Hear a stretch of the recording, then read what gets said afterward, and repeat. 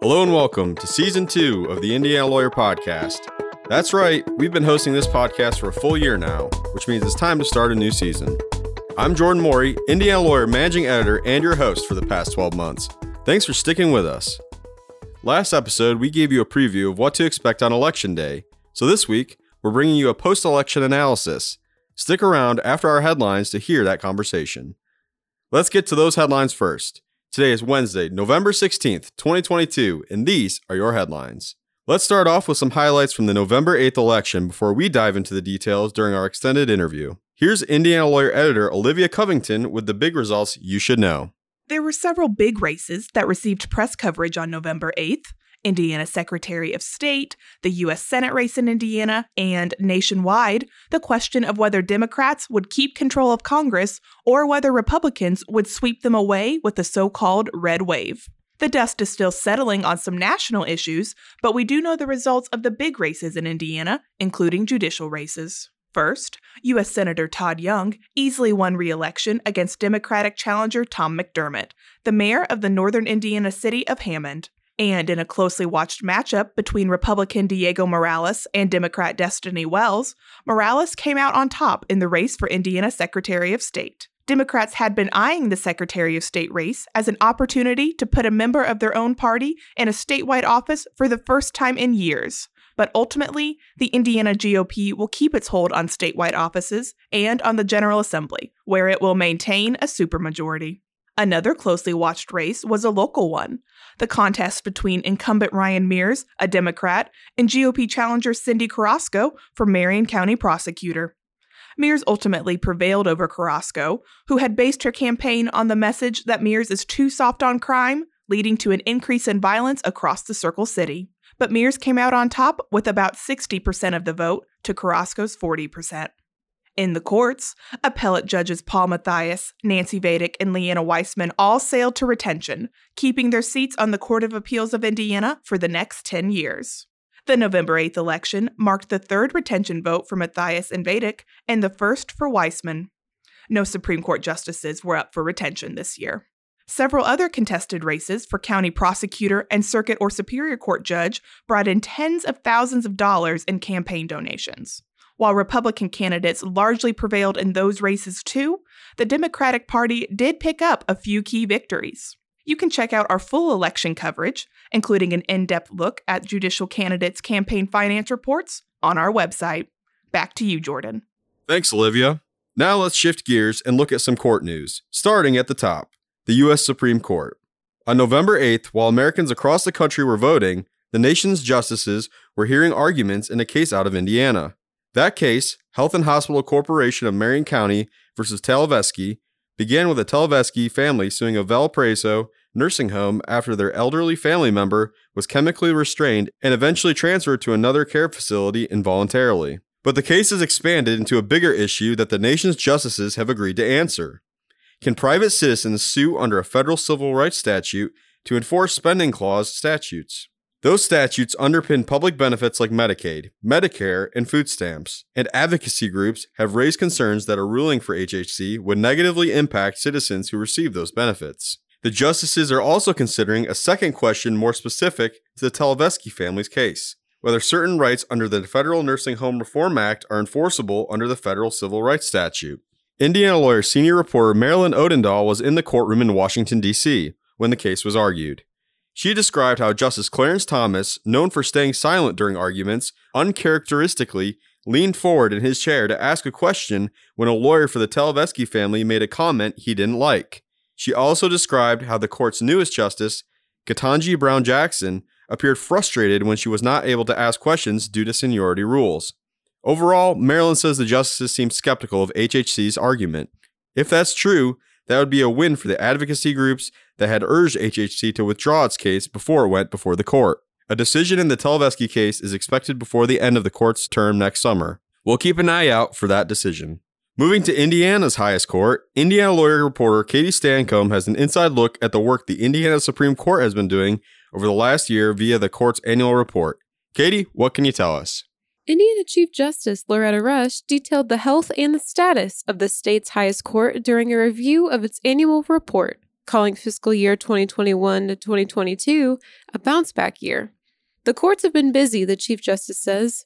Things are picking up steam again following delays and setbacks posed by the coronavirus pandemic. The 65-page annual report, released November 4th, highlights the data, milestones, and important projects of the High Court for the fiscal year ending June 30th, 2022.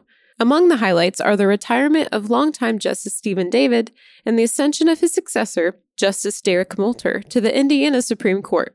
During the last fiscal year, the justices reviewed 634 cases, heard 37 oral arguments, and handed down 56 majority opinions out of 81 total opinions. The number of cases received in the last fiscal year is a drop from the 724 cases received in fiscal year 2020 to 2021 and the 913 cases in 2019 to 2020. But Rush says that she is seeing the number start to increase again. Criminal cases before the High Court were also down due to the pause on jury trials during the pandemic, Rush says. Last year, the court received 286 criminal cases, down from 363 and 481 in the 2 fiscal years prior. When it comes to bar passage rates, the Chief Justice says that she's still concerned about where Indiana may be headed. The passing rate spiked to 72% for fiscal year 2020 to 2021, when examinees were permitted to use open books during the August 2020 test. However, the passage rate was down to 65% last fiscal year, which included the first time Indiana administered the uniform bar exam in July 2021. An increase in judicial discipline filings for fiscal year 2021 and 2022 has also sparked Rush's interest. In 51 judicial discipline cases, the Judicial Qualifications Commission either required judges to respond to allegations or conducted formal inquiries or investigations, up from 38 cases the previous fiscal year. Backlogs from COVID, the public's increased frustration with institutions, and traumatic cases are all contributing factors to that increase, Rush says. I think a lot of those cases come down to judges being overwhelmed. And there comes a time where you have to ask yourself, are you serving the people? You put on a robe and you sit in judgment, and you've got to be on your A game. To read more about increased judicial discipline rates, check out Jordan's coverage in the November 23rd issue of the Indiana Lawyer. Thanks, Katie. Also happening in the Indiana Supreme Court is the appeal of the injunction against Indiana's new near-total abortion ban. The state justices will hear arguments in that case in January, and the state has already filed a brief asking them to reinstate the ban. In the brief filed earlier this month, Indiana Attorney General Todd Rokita claims the trial court judge who enjoined the abortion ban made a, quote, judicial amendment of the Indiana Constitution. The trial court judge determined the ban violates Article 1, Section 1 of the Indiana Constitution. But Rokita says the Constitution itself and the history surrounding it shows the framers of the Indiana Constitution did not consider abortion to be a fundamental right. Meanwhile, in another abortion-related case, Rokita himself is being sued alongside Scott Barnhart, the leader of the Consumer Protection Division in the AG's office. Dr. Caitlin Bernard and Dr. Amy Caldwell, both of whom provide abortions, are suing Rokita and Barnhart for allegedly exceeding their authority and breaching confidentiality provisions through their investigations of consumer complaints. You may remember Bernard as the doctor who publicly announced in July that she had performed an abortion on a 10-year-old girl from Ohio because the girl could not obtain an abortion in her home state due to a new Ohio abortion law. Rokita went on a Fox News program and announced that he was investigating Bernard's conduct related to the Ohio girl, and a public battle between the two ensued. Now, Bernard and Caldwell, her medical partner, are suing Rokita and Barnhart and have asked the Marion County Commercial Court to stop them from accessing patient records. That motion was filed on November 9th, and at the time I'm recording this, the trial court hadn't yet ruled. We'll keep you posted. Rounding out our court coverage, we've got an update on a case that Hoosiers have been following for nearly 6 years. On October 26th, authorities arrested Richard Matthew Allen and have charged him with 2 counts of murder in the deaths of Liberty German and Abigail Williams, 2 teenage girls from Delphi who were found dead in February 2017. The girls' deaths and the long search for their killer has gripped the nation. The case is being tried in Carroll County, but already Carroll Circuit Judge Benjamin Diner has recused himself, although he didn't say why. Allen Superior Judge Fran Gall will preside over the case against Allen as a special judge. Diner did take one action in the case before recusing. He allowed Allen to be moved from the local county jail to a state prison due to safety reasons. This case is one that many people will be interested in, so we'll keep a close eye on it and bring you updates as we get them. A jury trial is scheduled for March, but there's sure to be a lot of activity in the case before then. To wrap up today's headlines, let's send it back to Katie for a preview of a story she's working on for the November 23rd issue of Indiana Lawyer. Many Hoosier children will be officially united with their forever families this November in celebration of National Adoption Month. Several Indiana trial courts take advantage of the opportunity to publicly celebrate the union of foster kids and their adoptive parents as they become a family unit following months and often years of adoption proceedings. National Adoption Month is an exception to the court's usual rules against cameras in courts. During designated adoption days, families are permitted to take photos and video of their adoptive children's celebratory moments. Indiana adoption attorney Nathan Leach says that witnessing families celebrate the finality of their adoptions is truly rewarding. He participates in the Hamilton County Courts' Adoption Day celebrations, where many of his older clients have their adoptions finalized. You can just tell the stress and the worry about whether or not they were ever going to get to this point is, gone, and it hits home, and they realize that it's final, and it's everything that they've been hoping for. Check out the November 23rd issue of Indiana Lawyer to learn more about the impact of adoptions on Indiana courts, as well as Hoosier attorneys and adoptive families. Back to you, Jordan. All right, that's it for this week's headlines. Be sure to check out our website, theindianalawyer.com, for continued updates from the world of legal news. Stick around after our sponsor break to hear our post-election analysis with Thomas Cook of Bose Public Affairs Group.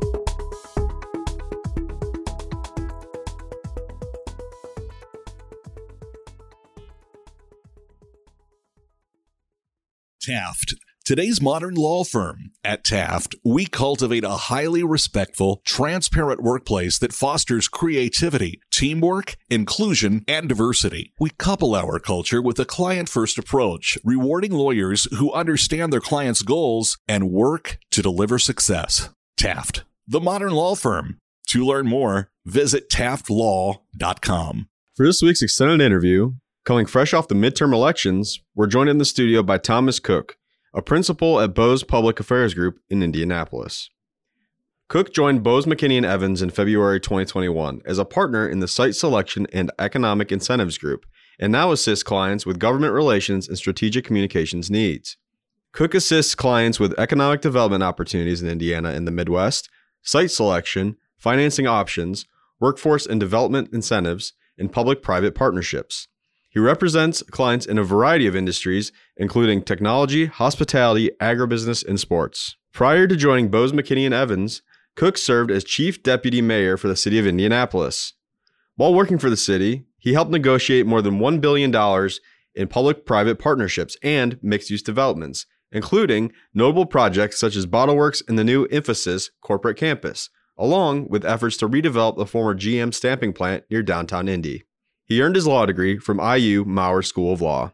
Let's start with a broad question. What are your general thoughts on how the elections played out in Indiana? Yeah, in some respects, the biggest news was that there was no big news in many of these races, both at a local level in central Indiana and across the state. Obviously, depending upon your political persuasion and which races you cared about, that may be good or bad news. But on the whole, in a year in which you would have expected, based on media narrative, there to be either a red wave or a backlash against Trump-affiliated candidates here in Indiana, it really sounded like just about every statewide election we've had for the last couple of decades. And for Democrats in Indiana, particularly the Indiana Democratic Party, that's not a great night, and certainly not as good as they would have hoped. But especially at the state house level, these were new districts drawn by Republicans, and I think most people with experience that had been looking at these races would tell you this is probably what should have been expected across the board. So what did voters care about this time? Was it abortion, inflation, all of the above? Yeah, I mean, I will say that inflation overwhelmingly seems to have been both the biggest issue for most voters and probably the least definable. And by that, I mean, while certainly reproductive rights and a number of other hot button issues have been in the news, inflation was a non-traditional issue that transcended political party and ideology. In some respects, while I think the Supreme Court case in June is going to have lasting effects, and my personal opinion is very negative effects for the state and the country, Halloween and the price of candy may well have been on the minds of as many, if not more, voters who went into the ballot box this year. And I think the flip side of that is, having said all of that, you would expect, given precedent, that this would have been a particularly bad year for the president's party. And I think what we've seen nationally is that hasn't been necessarily the case. And unfortunately for Indiana Democrats, a normal year in Indiana is not particularly good for them. And so I think that's how all of those issues played out at the end of the day. In the U.S. Senate race, Republican Todd Young cruised to a win over his Democratic challenger, Tom McDermott. Why do you think, Young was able to win with such ease?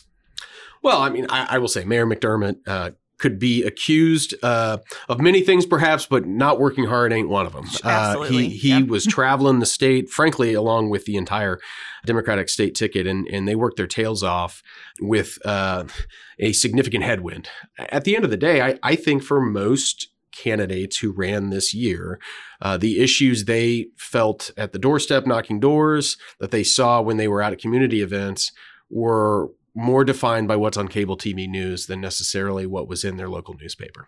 And that's frustrating. And I think Senator Young has accomplished a lot during his tenure. But at the end of the day, I'm not sure, despite all the TV ads he ran, that if you ask the average person, what did Senator Todd Young run on, they could necessarily tell you. I think he was a Republican in a largely Republican state, and people felt pretty good about Republican leadership, and that worked well for him. And he's going to get back to Washington and get to work. Mm-hmm. One of the sound bites that came out after he conceded was, he said, I felt like I wasted 14 months of my life. Is that a general sentiment in some of these losses for Democrats? Or was that kind of tongue-in-cheek, just the way he talks? I will say, knowing the mayor pretty well, that's a little bit more reflective of his personality than necessarily maybe even how he feels. I think Mayor McDermott, our whole statewide ticket, they were out there talking about issues that are important. And I would actually argue made a lot of headway. As poor as the results look for Democrats, I think it's worth noting that it could have been far worse. And we've certainly seen far worse election outcomes in recent years. And I think what Chairman Mike Schmuhl has tried to instill both in his candidate recruitment efforts and in the strategy that he's deployed around the state is that we're going to recruit top quality candidates who are willing to work hard, and they're going to be on the road talking in places that haven't seen a Democratic candidate, especially at a statewide level, maybe roll into town for a while. That's a strategy that I personally believe in. It's certainly one that served Mike's previous boss, Pete Buttigieg, well on the whole, but it's not a strategy that works overnight. And it's not necessarily a strategy that's going to produce results even in the short term. But I think it matters. And I think Democrats can be proud of that at the end of the day, even though the results weren't there. Well, and I mean, they did get something of a significant win with Frank Mervan getting re-election. There's a lot of talk about Jennifer Ruth Green and whether she could turn that district red. So, I mean, that's something that they really fought on. No, and I'll be candid, right? If we had a time machine and could go back to what we were all thinking and talking about a year ago, if you had sort of told Mike Schmuhl that he was going to get out of a midterm election with a Democratic first-term president, having held both of his congressional seats and largely enjoyed status quo in terms of number of state reps and state senators based on new lines drawn by Republican supermajorities, he would have probably shaken your hand and said, I'll take that deal all day long, right? And I think it's testament to the work that was done and, frankly, some of the more questionable candidacies on the Republican side of the equation that expectations maybe had begun to turn a little bit in recent weeks, that there might be a lightning in the bottle moment that Democrats have enjoyed in previous cycles. That didn't materialize, but I don't know that necessarily means that progress wasn't made this year in terms of moving the infrastructure of the Indiana Democratic Party forward. Mm-hmm. To talk about maybe on the statewide level, looking at the Republican Party, of course, all statewide offices went Republican again. The one Democrats had been eyeing, of course, the big one was Secretary of State. We had Diego Morales and Destiny Wells. A big part of the case against Morales was questions about his qualifications and his, past with that office. He was still elected by a pretty wide margin. I mean, I guess what should we make of that?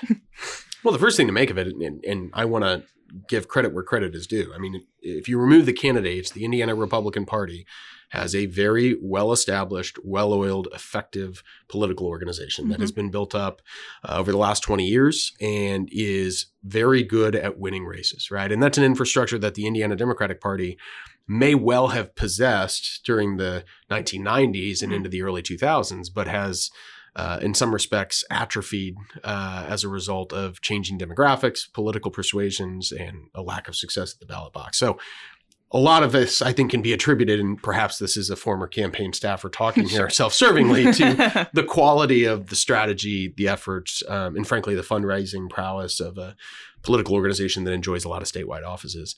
But the other thing that I think, unfortunately, speaking on a podcast associated with a print publication, is that the power of local media vis-a-vis cable TV news, macro political narratives may be somewhat diminished in a year where candidates didn't have enough money to put things on TV, right? What happens in a local newspaper is incredibly important. And there were certainly a whole host of questions and issues raised about Mr. Morales' candidacy. But if that's behind a subscription paywall and you don't have the money to take those quotes and put it on the cable TV news show that people are watching every night, it's a tree falling in the forest, right? And so I don't mean that to be pessimistic about the state of journalism, because I think we saw some top-notch journalism associated with various races this year. But at the end of the day, money and the ability to communicate in the mediums that people are consuming these days is still, I think, the most overriding factor in terms of ballot box success. And Mr. Morales certainly benefited from the Indiana Republican Party's ability to do that. Sure. Looking more broadly at Congress, what are some key races in your mind? And do we see the quote unquote, red wave that Republicans were predicting going into it? Yeah, I feel like these days it takes at least a couple weeks to really understand what the final results are. And certainly the prospective runoff in Georgia may make it even longer. But look, I am not a student of history of congressional midterm elections, but this is certainly, I think, shaping up to be an evening on Tuesday that President Biden probably will point to as a sign of success, even if the House is lost by Democrats. The expected losses across the board in the House and the Senate just didn't materialize. And I think candidate selection and recruitment played a role in that. Sure.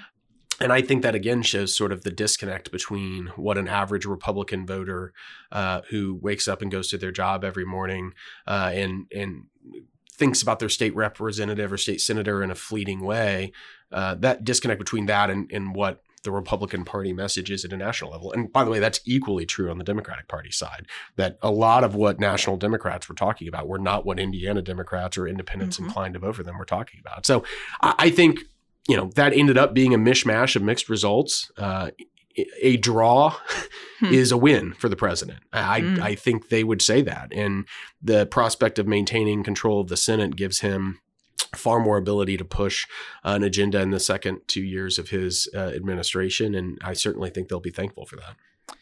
Well, on that, say the House does go Republican. What does that mean for his agenda? I mean, that certainly is going to slow him down to some extent.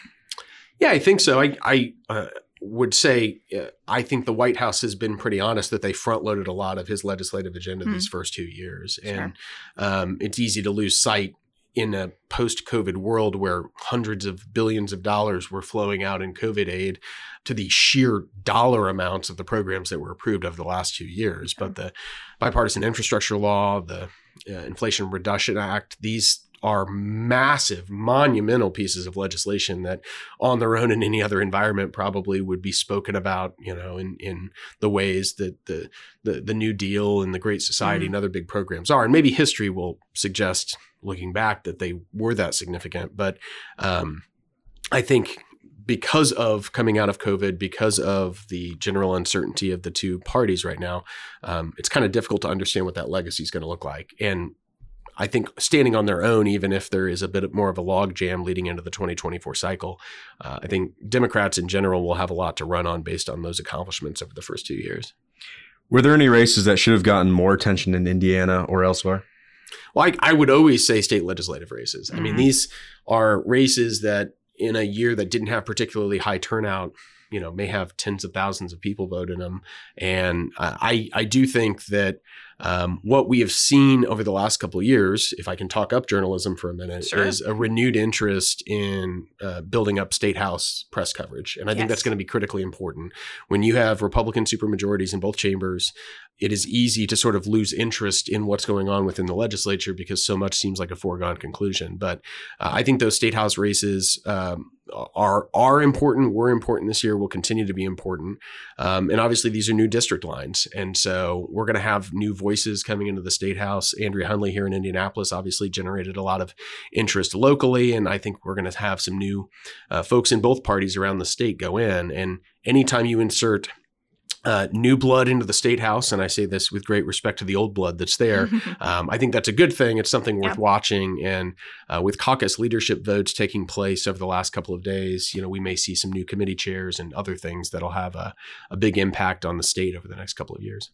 So can you make any predictions without your crystal ball of what's coming in 2024 based on what we saw in 2022? Well, I will tell you, I'm the sort of person that doesn't look past 2023 and a lot of municipal elections here in Indiana. But I will say, I think really two people are going to determine the dynamic of the 2024 cycle, and that's President Biden and Mr. Trump. And I'm expecting we will probably hear from the latter before the former here in the coming weeks, if my own cable TV news consumption is to be believed. But I think everyone recognizes that a campaign in which Donald Trump is a participant will be fundamentally different, regardless of whether President Biden seeks a second term, than any other. And I would suspect Mr. Trump himself would say that even if he doesn't run, he will continue to try to exert a not insignificant influence over the process. So I don't know that I have any predictions. I think Donald Trump's election in 2016 has destroyed my own internal faith in my predictive abilities. So I'll leave that for somebody else, other than to say we're looking at divided government over the next 2 years. And that doesn't necessarily benefit one party over the other. And the art of legislative strategy, I think, will dictate a lot of where we find ourselves leading up to the 2024 cycle. All right, that's it for this week's extended interview. Thanks again to Thomas Cook for joining us today. As always, if you want to listen to previous episodes of the Indiana Lawyer Podcast, head to our website or to your favorite podcast app.